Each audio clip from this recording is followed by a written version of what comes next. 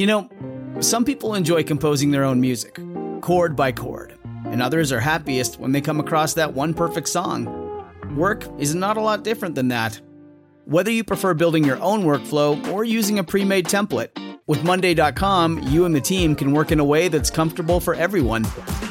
Tap the banner to go to Monday.com and build your own amazing workflow, or find an awesome template. No judgment. When you make decisions for your company, you always look for the no-brainers. And if you have a lot of mailing and shipping to do, Stamps.com is the ultimate no-brainer. It streamlines your process to make your business more efficient, which makes you less busy. Mail checks, invoices, legal documents, books, and everything you need to keep your business running with Stamps.com. Seamlessly connect with every major marketplace and shopping cart if you sell online. Schedule package pickups through the dashboard and automatically see your cheapest and fastest shipping options from different carriers, with rates up to 89% off USPS and UPS rates. And with the Stamps.com mobile app, you can take care of mailing and shipping wherever you are, even on the go. Make the same no-brainer decision as over 1 million other business decision makers with Stamps.com. Sign up at Stamps.com with code PROGRAM for a special offer that includes a 4-week trial, plus free postage and a free digital scale. No long-term commitments or contracts. That's Stamps.com, code PROGRAM.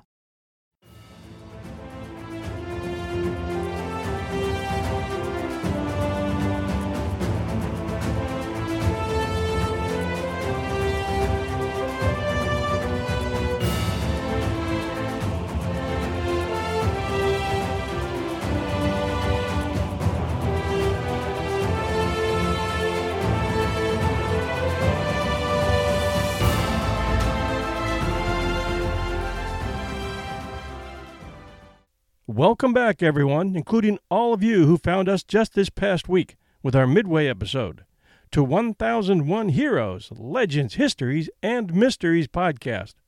As promised, today's show features an in-person interview with the authors of the new best-selling book, Never Call Me a Hero. And when you hear their story, you're listening to Jack Dusty Cleese telling us what it was like to be at Midway between June 4th and June 6th, 1942. What it was like growing up in America in the 20s and 30s, and what it was like to turn down a 4-year free ride to a state university for a chance to go to Annapolis. He'll tell you what he experienced doing a vertical dive at 250 miles an hour in an open cockpit with a swerving ship the size of a pinhead in his target frame, and what he felt like returning to the Enterprise squadron briefing room and seeing the empty seats that many of his friends would never return to. Dr. Timothy and Laura Orr, with Dusty looking on, will tell you that he never wanted to be singled out as a hero, that those courageous men who never returned were the heroes, and for years he stayed quiet about what he had accomplished for that reason. The inside cover tells us that by fatally striking 3 Japanese warships during the decisive contest for control of the Pacific in World War II, one daring pilot may have changed the course of history. Dusty would tell you he was just doing what he was trained to do.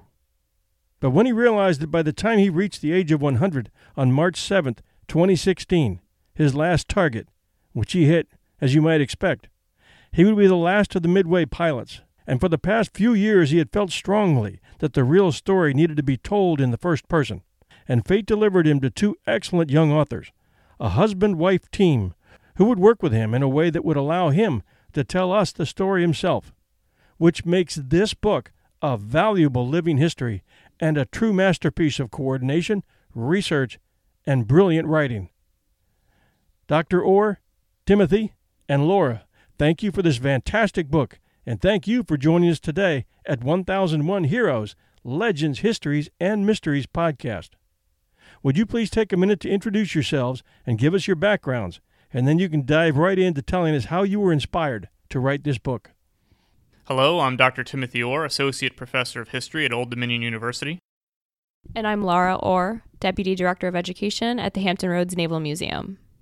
Well, it actually started as an event for the Naval Museum, and this is something that I was looking for a World War II veteran to come speak, and Tim had seen Dusty Cleese on the History Channel's Battle 360, and he thought, he looked really interesting. He had a good story to tell, and so I contacted the Battle of Midway Roundtable. They put me in touch with Dusty, and he was going to come here and speak, and then he got pneumonia and couldn't do it. But we started talking on the phone and really became friends. I'd come home from work and I'd say, Tim, Dusty called me again today, and this is what he told me. And the two of us would get excited. And then we just we didn't plan to do this. But by hearing his story and then, me coming home and the two of us talking about it, we said we would be bad historians if we didn't write his story down somehow. And that's really what inspired us to start working on this. And we approached him about it, and he wasn't sure at first whether he wanted to do this. The book is called Never Call Me a Hero because he doesn't look at himself that way. And we kind of convinced him that people would want to read his story. They'd want to hear what he went through and what he had to say. And it didn't take too long to convince him, but we did. And then a couple months later, we were out visiting him in San Antonio and interviewing. What was your first impression of Dusty? Well, when we met him for the first time, he was 95 years old, about to turn 96. And so he was kind of a jolly old man, is basically what he was. Very happy, loved to prank and joke and everything. But he was also very open and honest, as open and honest as he was willing to be, to share with us his life story, and not just all the good parts of it, but all the regrets, all the mistakes, all the miscues. And when you live a life into your 90s, you probably have many. But, he wanted to tell his story, kind of the way he saw it and the way he viewed the Pacific War, as openly and honestly as he could. So I think those two things, his kind of mirth and friendliness combined with his openness, really kind of made this book come alive. And those are the two qualities that I most remember about him. But I think the remarkable thing is that when we did the research, it involved a lot of looking at his old wartime letters from 1941 and 1942. You saw a very different person, kind of a brash, kind of moody man in his 20s. And so there was definitely a little bit of difference between Dusty Cleese, the aviator in World War II, and Dusty Cleese, the veteran in his 90s. And so trying to put the two personalities together was one of the big challenges of the book. But, when we met him for the first time, and for as long as we knew him, he was just kind of a happy fellow who was just glad that he lived so long, glad he had lasting love with his wife for so long, and glad he could share his story. What were the events that led to Midway, and where were we in the spring of 1942? Well, in the spring of 1942, the U.S. Pacific Fleet was in dire straits. At that point, American forces had been routed at various engagements. Of course, most famously, the U.S. battleship fleet is wrecked at Pearl Harbor on December 7th, 1941. That's followed by the capture of Wake Island later that month, capture of Guam, and then throughout the spring, General MacArthur's army is backed into the Bataan Peninsula, and the last elements of it surrender in May 1942. And so, essentially, the first 6 months of the Pacific War for the United States is a string of defeats. Many would say that the American forces had their backs against the wall. They fight something of an inconclusive battle at the Coral Sea in the first week of May 1942, where they lose a carrier. The USS Lexington and one of their other carriers, USS Yorktown, is damaged. So at that point, Americans were simply thirsty for a victory in the Pacific, and the U.S. fleet needed to provide it. Luckily, there was just one bright hope, and that was the naval code breakers in Hawaii had deciphered the Japanese naval code. And so they had a pretty good idea where the next Japanese offensive was going to be, and that would be targeting a small atoll that the Marines held in the Central Pacific called Midway Island. And Admiral Chester Nimitz, who was the newly appointed commander of Pacific forces, decided that he was going to take what he called a calculated risk, send all of America's carrier task forces that were available to him in the Pacific to Midway to ambush the Japanese. And the thought was that if they struck back and struck back hard, they would be able to regain momentum, which they had clearly not had since the war began. What was the importance of the aircraft carrier and the carrier strike forces in 1942? So aircraft carriers were the offensive weapons of both the fleets, the Japanese and the U.S. Navy. And they were kind of a new and untested weapon of war at this point. They had seen some service during the interwar period, but this is their first real big chance to kind of prove what naval air power can do. And so carriers at this time generally deploy three kinds of planes. They deploy what are called fighter planes. They are single-seat, prop-driven planes that use machine guns as their primary weapon, and fighters will either serve as combat air patrol above the fleets to protect them or as escorts for the other planes. The second type of planes that are used are called torpedo bombers. They are 2 or 3 seat planes that are designed to fly very low above the water and drop a 2,000-pound torpedo towards an enemy ship. And that torpedo can explode under the waterline and sink a vessel in just a few minutes. And the third type of plane is the one that Dusty flew. Those are the dive bombers. Dive bombers were 2-seat planes with a pilot and a gunner, and their purpose was to fly very high, up at about 20,000 feet. And then when they would see a target, they would nose downward, almost vertically, and dive towards an enemy ship, and at the very last minute release their bomb and pull out. And again, the idea was to strike a decisive blow from above. How hard was it to pilot a dive bomber and accurately hit an aircraft carrier? So it's incredibly hard to be a dive bomber pilot and very dangerous. So the whole purpose for having dive bombing is a tactic that is developed because one of the things that was discovered during the interwar period is that you could not hit a small moving target like a ship with level bombing. You do it like maybe once in a blue moon, right? But it's way easier to hit the target if you're aiming at it so that the bomb fires forward like a bullet from a gun as opposed to being kind of dropped in kind of a parabolic shape.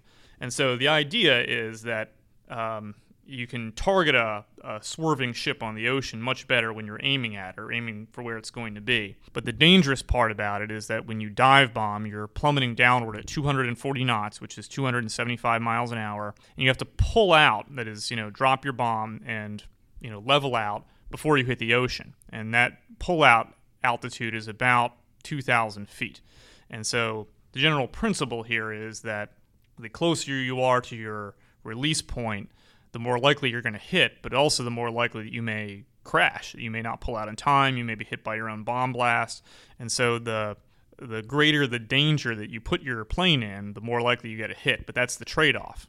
And so dive bombing is developed in the 1920s. It is tested throughout the interwar period. And by the 1940s, the American Navy has honed it, and they have a great plane for it, the Douglas SBD Dauntless Dive Bomber. It is a plane that Dusty loved. He said it was an excellent diving plane, very easy to fly, and he said you could pull out and incur sufficient force of 13 G, which, the G forces are the forces that mimic gravity, and so if you are pulling out with 13 G, 13 times your own weight is being pushing down against you in a pull out. But he said you could do that without ripping off a wing. And so that's why it was an excellent plane, because it could endure that stress and still come out all right.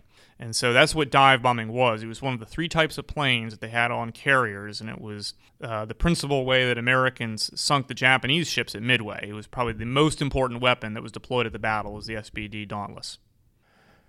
One of the biggest tragedies at Midway was the loss of the Devastators, the dive bombers. Can you elaborate on that?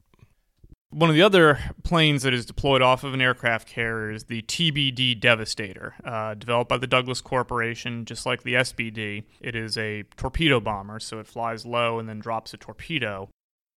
These planes were added to the fleet back in 1937, and they suffered from a host of problems. They were very slow, very cumbersome, but their biggest problem was their primary weapon, the Mark 13 aerial torpedo. The problem with this torpedo is that it rarely went off.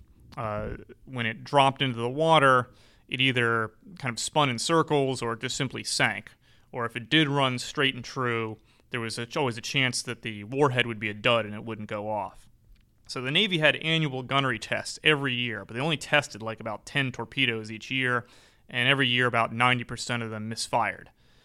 And so during the first battles of the Pacific War, where there are some raids against Japanese islands in the Marshalls and at Tulagi and at Huon Gulf, there are moments where torpedo squadrons drop their torpedoes, but again, they get the same results, about 90% miss rates. And so The consequence is that right before the battle, the admirals tell the torpedo plane pilots that the only way to make these torpedoes work is to have them fly as slow as possible, just above stalling speed, and then close within 500 yards of their target. The only way they could get any chance of success. And these orders are essentially the orders that imperil these squadrons that go in. It's commonly known that the torpedo squadrons suffer the heaviest percent lossage of any American unit at Midway. They lose about 84% of their crew. And so it's definitely true to say that these pilots who went in to the torpedo planes that morning on June 4th knew that they were going in on what would amount to a suicide mission. This was incredibly important for Dusty because one of his best friends on the carrier was a torpedo plane pilot, a guy named Tom Eversole, who served with Torpedo Squadron 6. Both him and Dusty had gone to the Naval Academy together. They'd gone to flight school together. And so they had shared just about every possible experience together in the years leading up to World War II, and they were the best of friends. And on the morning of June 4th, they had kind of a tearful goodbye because they were both going into their planes, and they both kind of knew that Tom was not likely to come back because he was in basically this flying coffin that was going to barrel into the enemy fleet and likely get shot down. And for what purpose? For only a 10% chance of hitting the enemy carriers. One of the things I enjoyed most about this book is that rather than being a flat narrative, which a lot of histories tend to be, this was really a story told in the first person by Dusty about his life. Can you give us a little insight as to some of the things that were really important to him?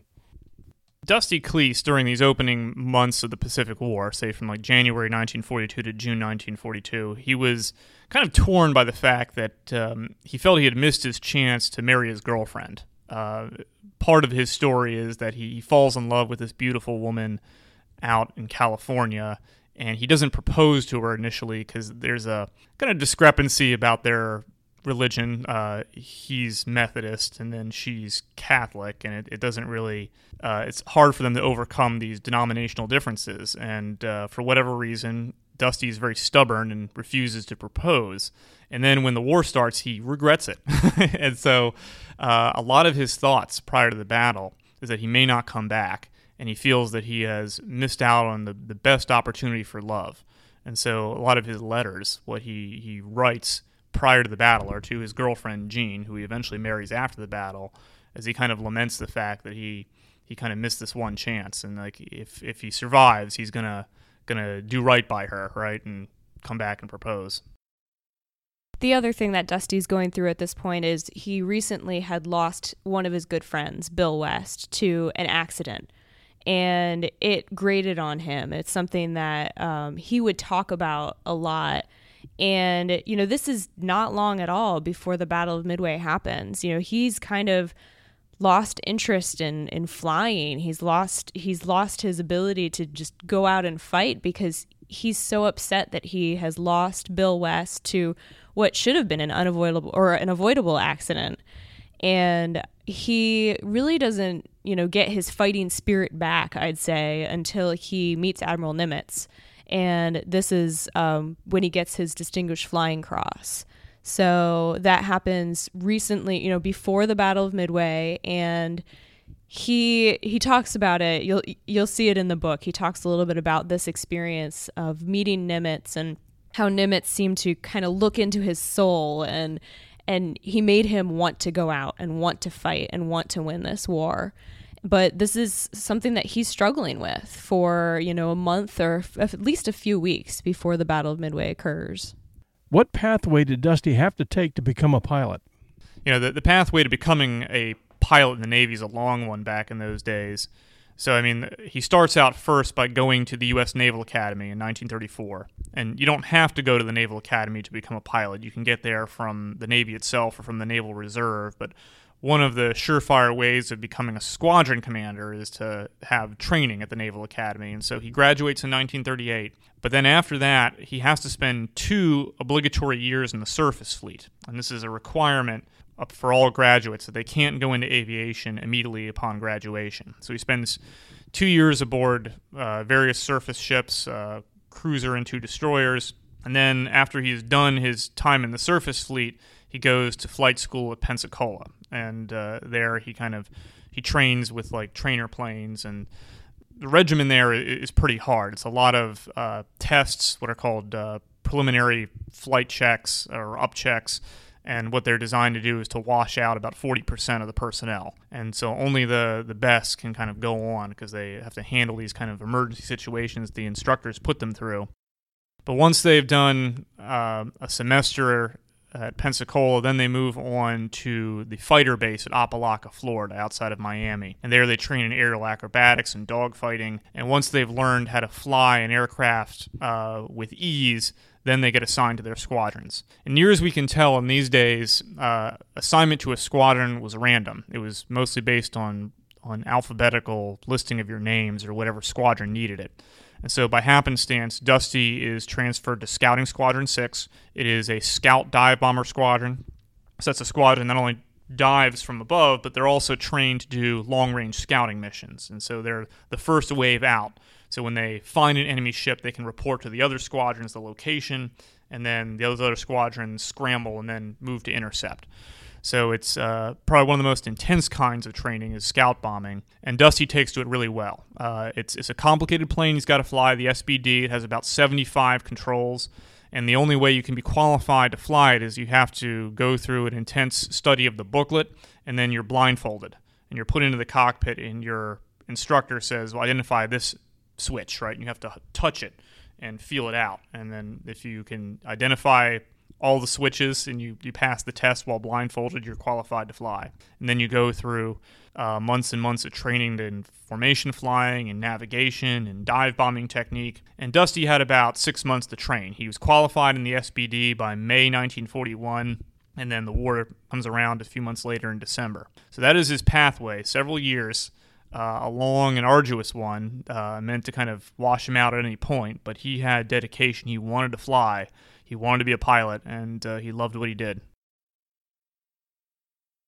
There's so much description in this story, and a lot of the description is gut-wrenching. For instance, one paragraph where Dusty says, "The Scouting 6 ready room offered a sorry sight, too. 17 of our pilots had filled that room only 6 hours earlier. But now only 9 remained. The situation in Bombing 6 was even worse. 15 planes had launched in the morning, but only 5 had returned. Some of these missing pilots might still be alive, I thought, floating on the ocean, waiting to be picked up. But others might be dead. Even with the orphans from Yorktown, I wondered, could our meager air group carry on operations with losses like these? My squadron would have to fight the remainder of the battle with only 50% of our pilots available." And throughout the book, I believe that every pilot and every crew member that was involved in Midway is mentioned as to what happened to them, whether they survived, what their fates were, whether they were lost at sea. It's very, very moving and very emotion-packed. Emotions were something that was very hard to get from Dusty. I think it's because it was 70 years after it was over. For a very long time, he really didn't talk about what he did. Even his kids knew very little about what he did at the Battle of Midway till we started working on this book and wrote it. You know, they read it, you know, they read drafts of it, and they'd say, I had no idea this is what my dad did.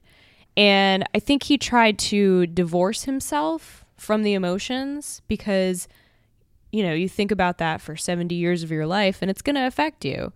So it was a little bit difficult to find out what he was going through, but he always said he was never nervous. And I don't know whether that was an older man looking back on his younger days and saying, oh, I never got nervous. But he would always say he never got nervous, not in the same way that other people did. And that morning, you know, he woke up very, very early. They served them steak and eggs, which of course means there's an impending battle. And he got up on the flight deck and he thought that there was this certain plan that the torpedo planes were not going to be going out. Then he gets there and he finds out the torpedo planes are armed and they're going to be going out. And he starts to get upset and confused, and he has this conversation with his friend Tom Eversole, and he is not sure what's going to happen. You know, he knows he's probably going to lose his best friend because of this, and he's angry. And, even looking back on it, as when we were interviewing him, he would get angry about this decision to send out these torpedo planes when he knew, and he was sure the admirals knew, that the torpedoes didn't work, that they were sending these pilots to their deaths. And I think that's kind of the part that he focuses on the most, when he's thinking about the first day of the Battle of Midway. His part, to him, was just a small thing. To the rest of us, it's not. He's the only pilot to hit 3 ships during the battle.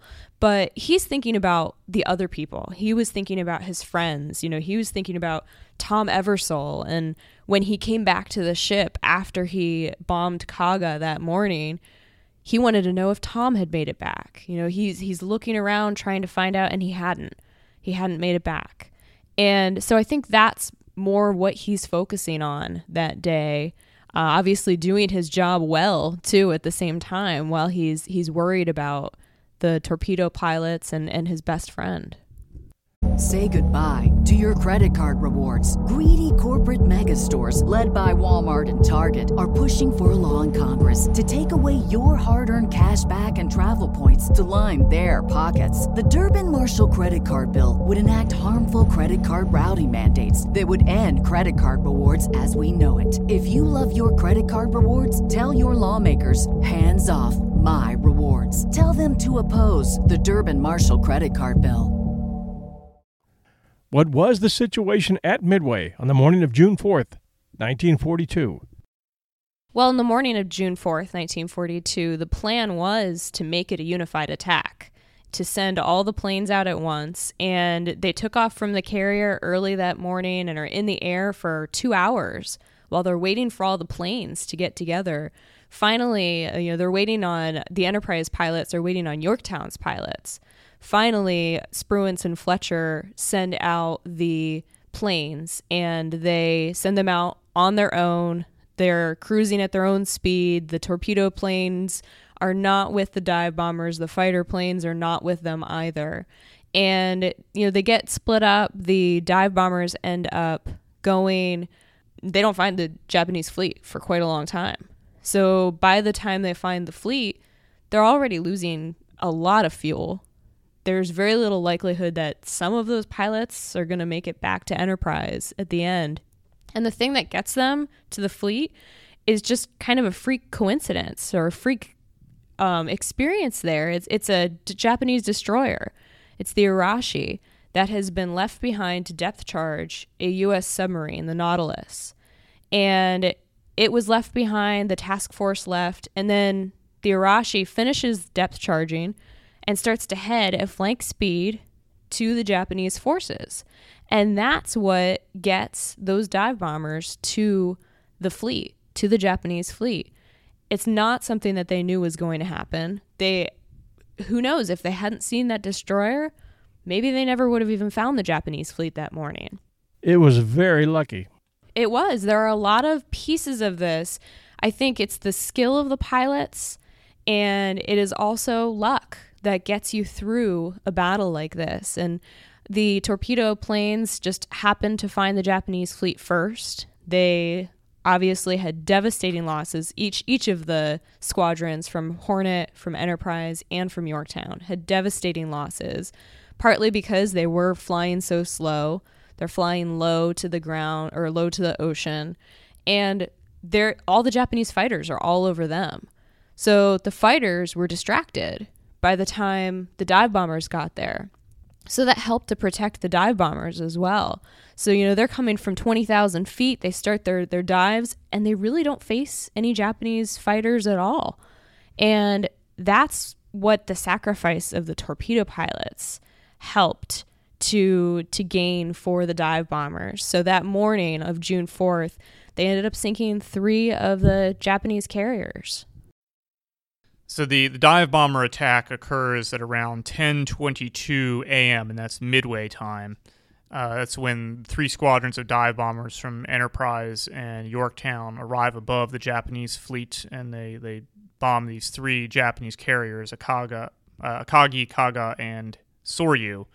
The Japanese carriers are in a bit of disarray at this point because they have recovered one of their air missions that had struck Midway about 3 hours earlier that day, and they've been trying to swap out the torpedoes and bombs so they can bomb American ships, because the Japanese were more confident in their torpedo planes than their own dive bombers. So at the time, the decks were clear. They had very few planes on the deck, but they had plenty of planes in the hangar decks below. And furthermore, their torpedoes and bombs were promiscuously strewn about the hangar deck. And so they weren't secured or any kind of location where they could, if a fire broke out, the ordnance would be protected. And this is the thing that really ends up hurting the Japanese during the attack, because when the dive bombers' bombs penetrate the flight deck, they go into the hangar deck and start fires, and then these fires lead to secondary explosions that blow up all the ordnance that is scattered around. And so perhaps if the Japanese had better ordered their hangar deck, maybe they might have saved some of their carriers, but as it turns out, they don't. And just horrendous, hellish fires break out on these 3 ships, and it's all because of the kind of haphazard rearming of the planes on the hangar deck. It's amazing how this story literally puts you in the cockpit of these planes. What was it like piecing this story together with Dusty? Well, I think the best part about the battle action is the description of the dives themselves, right? Because one of the things that other books about the Battle of Midway have kind of avoided are the experiences of the aviators in the cockpit, the sights, the sounds, and the smells of what it takes to be a dive bomber. And, I mean, this is the thing that Laura and I think learned the most about, was the danger that these pilots put themselves in. Because when you go into a dive, you start up at about 4 miles up, and, you can barely see your target, which is way below. As Dusty said, something the size of a carrier was about the size of a ladybug on the tip of a shoe. And then what you have to do is kind of nose over, and you pick up your target in those first few seconds. And you have to determine where that target is going to be 50 seconds from now, because you're going to dive to your release point in 50 seconds. So you have to have kind of good sight, be able to determine that target's speed, from way up high, and then aim for that place you want to be. And the descent is crazy. You're throttling downward at about 275 miles an hour. The wind is roaring around the cockpit. You're feeling like the pressure of the dive itself. You're going from a cold altitude to a very warm altitude in that period of time. So you have to keep the hood open so the cockpit and bomb scope don't fog up as you're going downward. You have to use this little nasal spray called ephedrine so your eardrums don't burst from the pressure change. And to top it off, then you have your instruments that you have to watch. And the altimeters that they had on these planes were so defective that they spun 1,000 feet too slow. So if it said 4,000 feet, you were actually at 3,000, right? So you had to kind of guess your altitude at the last few seconds. And they're also shooting anti-aircraft at you, and your gunner is trying to read off the altitude as you're going downward, and there may be Japanese fighters down at the lowest point. So it's just a wild ride. And that's the thing that I think really comes alive in this battle narrative that you don't get in the other books, because the other books just simply describe who attacked and what the result of the attack was. But here now you get that ride, that death-defying drop, and what it did to the crews of those planes, what kind of challenges they had to face. One of the things I always remember is when we would talk to Dusty about his experience in the Battle of Midway. Even 70 plus years later, he would sit there, he'd close his eyes, and it's like he had his hands on the throttle. So he was picturing it. Even that many years later, this has such a huge influence on him that he can just close his eyes and he's back there again.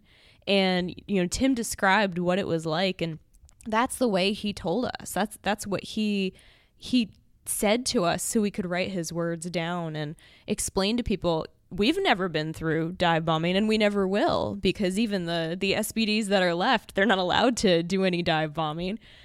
75 years later, wouldn't think that would be safe.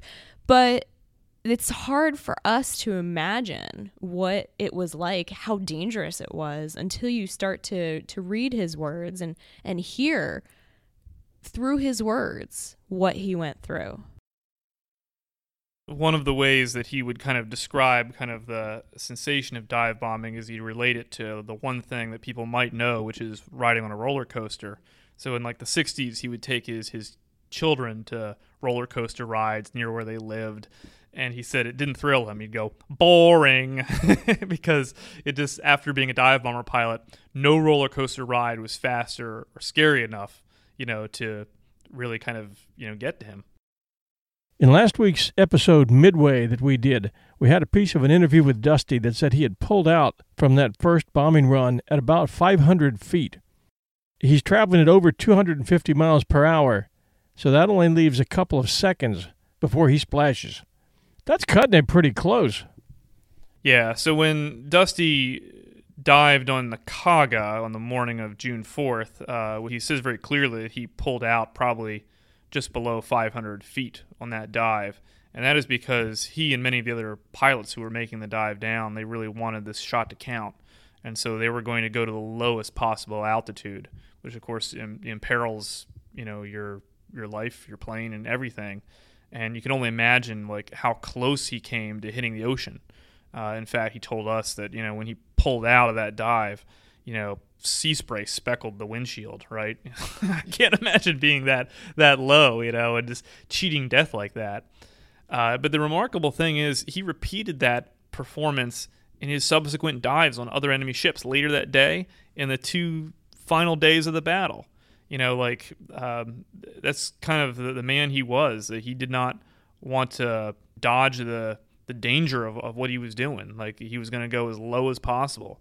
You'd think after the first attack, he knew that he had scored a hit. He was probably going to win the Navy Cross for it. He could have just sat back and had a bunch of easy dives later on, but that was not the way he played the game, right? He was going to push himself to his limit, right? He was going to win this thing, and he was going to do the duty that the Navy had trained him to do.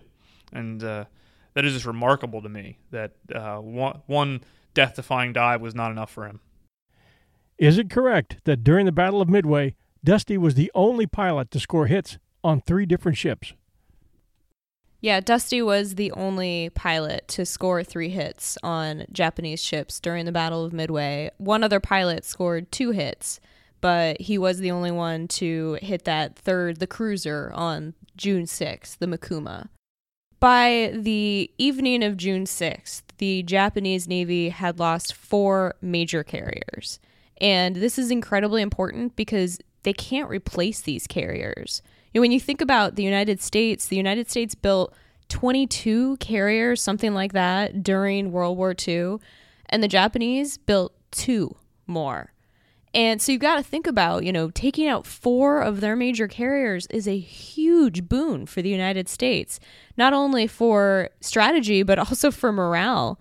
Having this win 6 months after the loss at Pearl Harbor is incredibly important, and it allows the United States Army and Marine Corps to begin island hopping campaigns out in the Philippines and try to take back some of the land that they lost early on in the war. Of course, the victory at Midway does not mean that victory is going to be inevitable.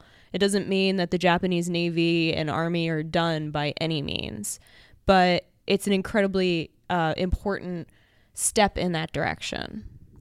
What effect did the victory of Midway have on Allied operations as a whole in both theaters?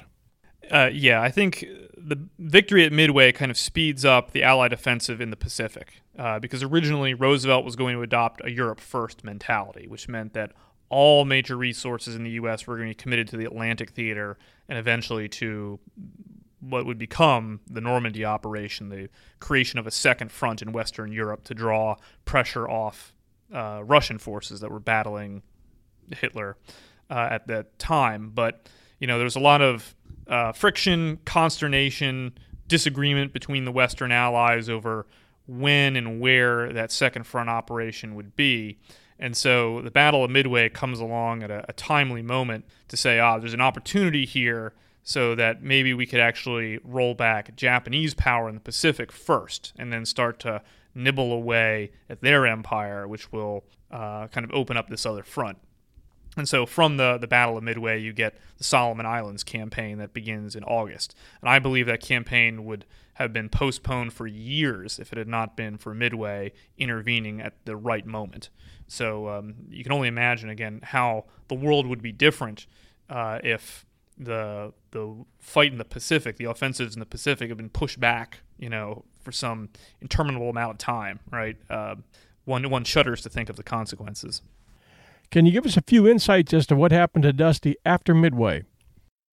After the Battle of Midway ended and he came back to the States, he almost immediately got married. So he fixed the problems that he had with his girlfriend, and they drove to Las Vegas, and they got married in early July. They had a church wedding later, actually here in Norfolk. And but they, he knew that that's what he wanted to do. He needed to live through this battle because he wanted to get married. He wanted to be with Jean. And they were together for 64 years until she passed away. And he ended up serving in the Navy until the early 1960s. So his last battle would be Midway. The Navy made him a teacher, a trainer of dive bomber pilots for future battles for the rest of the war. And then he worked in various positions. He worked with the Bureau of Ordnance. He worked on catapults on some of the carriers, especially the USS Enterprise, the one that was recently decommissioned, the CVN-65. And he always liked to remind us of that he worked on the newer Enterprise as well. And he retired as a captain in 1962. He really didn't talk about the Battle of Midway for years and what he did. Even right after the battle, he and his new wife went home to Coffeyville, Kansas, and he never even mentioned to his family what he had done in the battle when he was there. And like I said earlier, his kids had no idea. They knew he was in the Battle of Midway, but no idea what he really did. And it wasn't until probably about 20 or 25 years before his death that he started to open up about his experiences, and he started to get some more interviews. And he liked to be able to tell the story, but at the same time he always said it really wasn't about him. It was about the people who didn't come back. And that's a big focus of the book. We talk a lot, it's the memoir of one man, but it's his remembrances of his friends too, and those people who never got to tell their story because they didn't make it back from World War II. So the title "Never Call Me Hero" comes from a quote that he gave. In fact, I gave it to a CNN reporter about how he did not want to be called a hero. And we worked with him, during the last few months of his life, kind of coming up with a possible title. And that was the one we went with because when we started this project, he kind of insisted upon that theme, that he wasn't a hero of the war and we should not do anything to make it appear as if he was. And so our promise to him was to use that quote that he gave as the title of the book, right? Because this is what he wanted. So Laura and I, of course, we privately considered him a hero. I mean, he did extraordinary things when times were darkest. And we kind of leave it up to readers to kind of make their own decisions. But if Dusty were here now, he would just say, I didn't do anything spectacular. I just did what I was trained to do and nothing more. I wasn't a hero. It's the buddies I had who didn't come back, who sacrificed so that I could live, were the true heroes. In his later years, Dusty had some pretty strong opinions about some of the decisions of the commanding officers during Midway. Can you elaborate on that a little bit? He did. As Dusty opened up about the battle, he started to become very opinionated about it. And some of these opinions drew, I guess, the ire of historians who disagreed with him. But the ones that were most controversial was where he became critical of the decisions made by the American admirals of the battle. So the Battle of Midway is led by two American admirals, Rear Admiral Raymond Spruance and Rear Admiral Jack Fletcher, who command the two American task forces. And both of these admirals were called Black Shoe admirals. That is, they were trained on surface ships, but not with aviation. And Dusty believed that the U.S. fleet would have been better served as Admiral Halsey, the aviator admiral had been in command instead.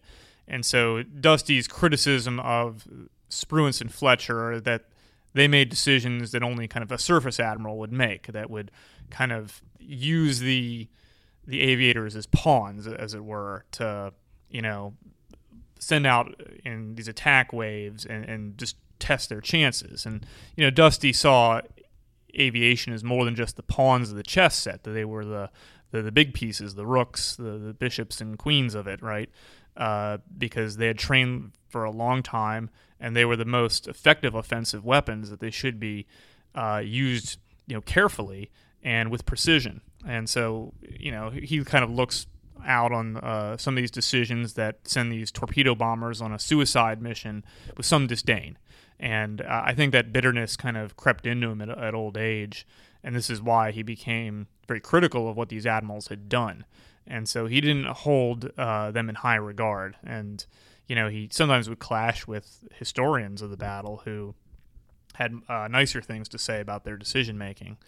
But, this is just, part of his effort to make peace with the battle, is to develop opinions about it, opinions he had strong feelings for, right? And so I think it made it easier for him to deal with these memories because, he had such strong opinions and controversial ones about the battle. Laura, what were you most surprised to learn in this whole process?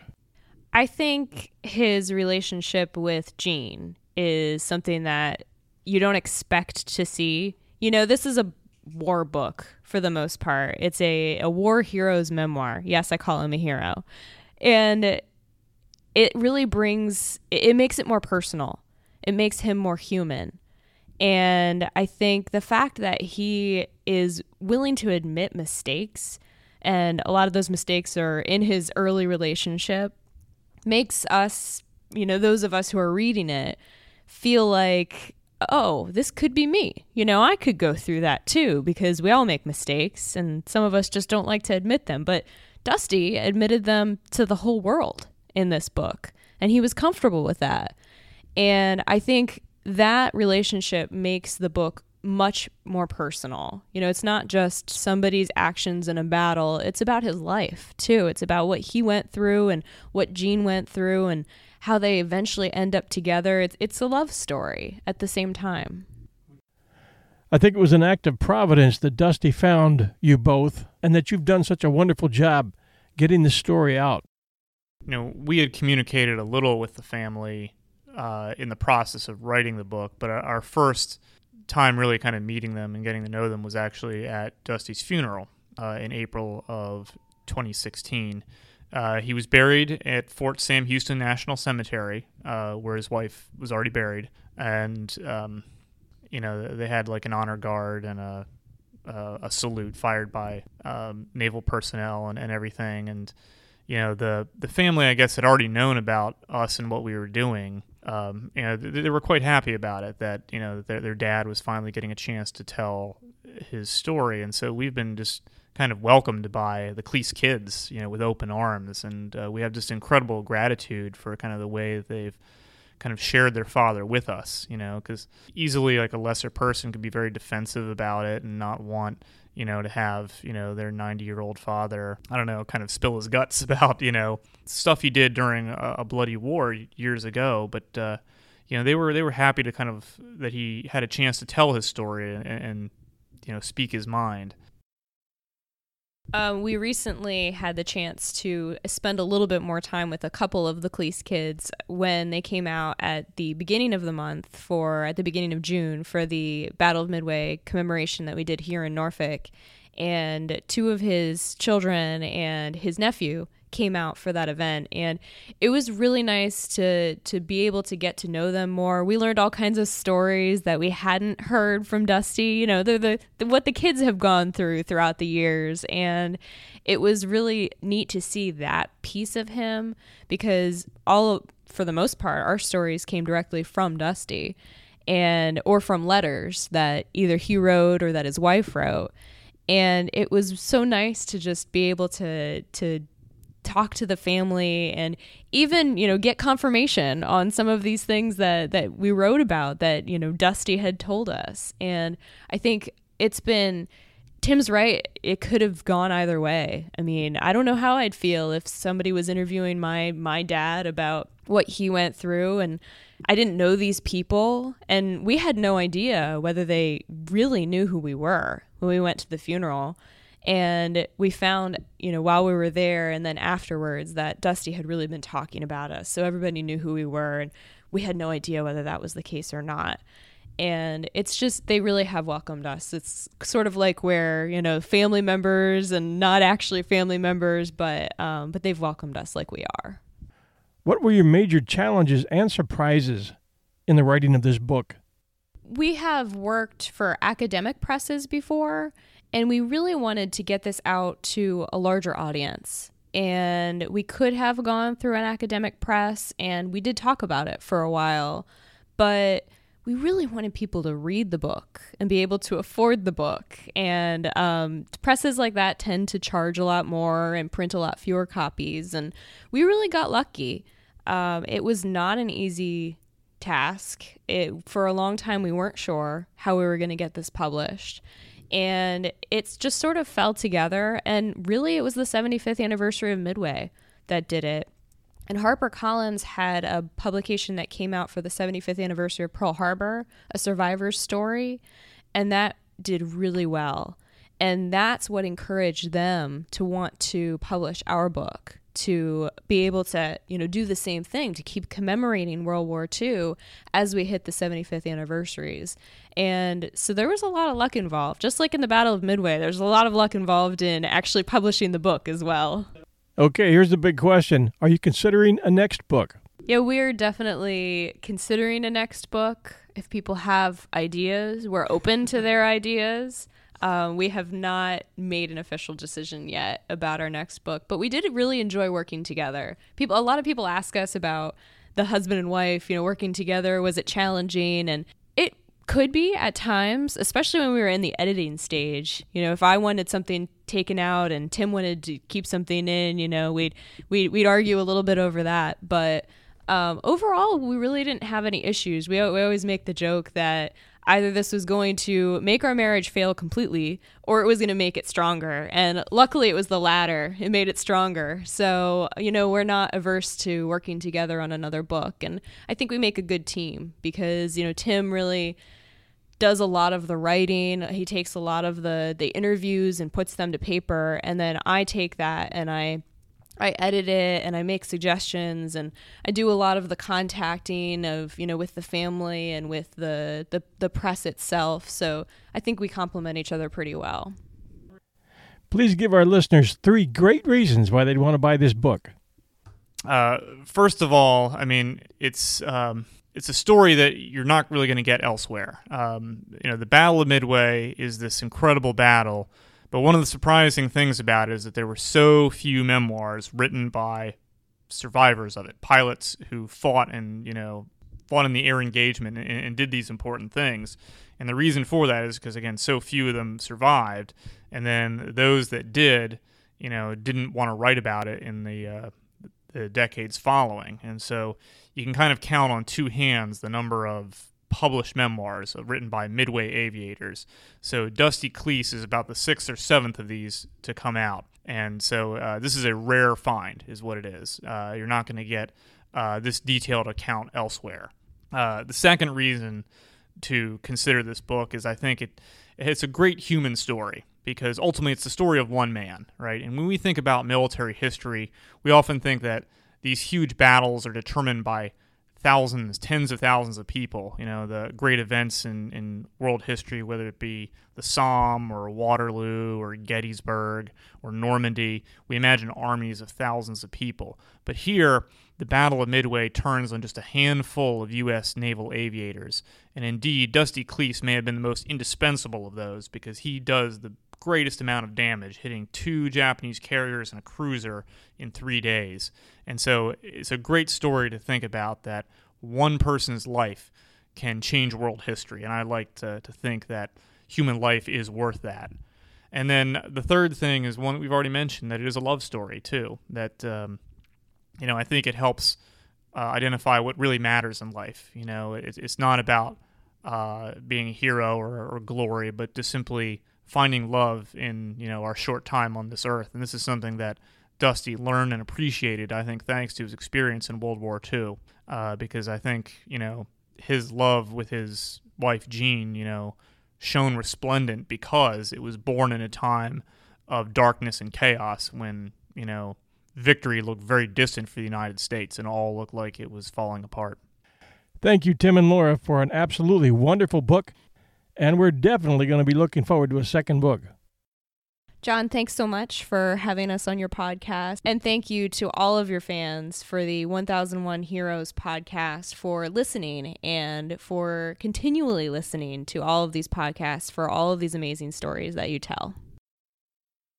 John, thank you so much for having us talk about our book today. And thanks to all the fans of the 1001 Heroes podcast for listening in, for letting us talk about our book, Never Call Me a Hero. You can order the book on Amazon. You can get it from Barnes & Noble. You can even get it from a lot of Costco's as well. So there are multiple places you can get it. You can also order it directly from HarperCollins Publishers on their website. Stay tuned after the final show theme for a few outtakes and bloopers. Thanks for joining us at 1001 Heroes, Legends, Histories, and Mysteries. We're a proud part of the 1001 Stories podcast network, which includes our other two shows, 1001 Classic Short Stories and Tales, and 1001 Stories for the Road, our newest show. We invite you to subscribe to our show at Apple Podcast and a host of Android sites like Stitcher.com, Podbay.fm. Producing this show, researching our stories, and sharing them with you is an adventure I never would have dreamed I'd be doing. But here we are. And I still have 800 more stories to tell. I'll make a deal with you. If you keep sending reviews and sharing our show with friends, I'll keep producing 1001 podcasts. I still have quite a few to go before we reach 1001. Thanks for joining us.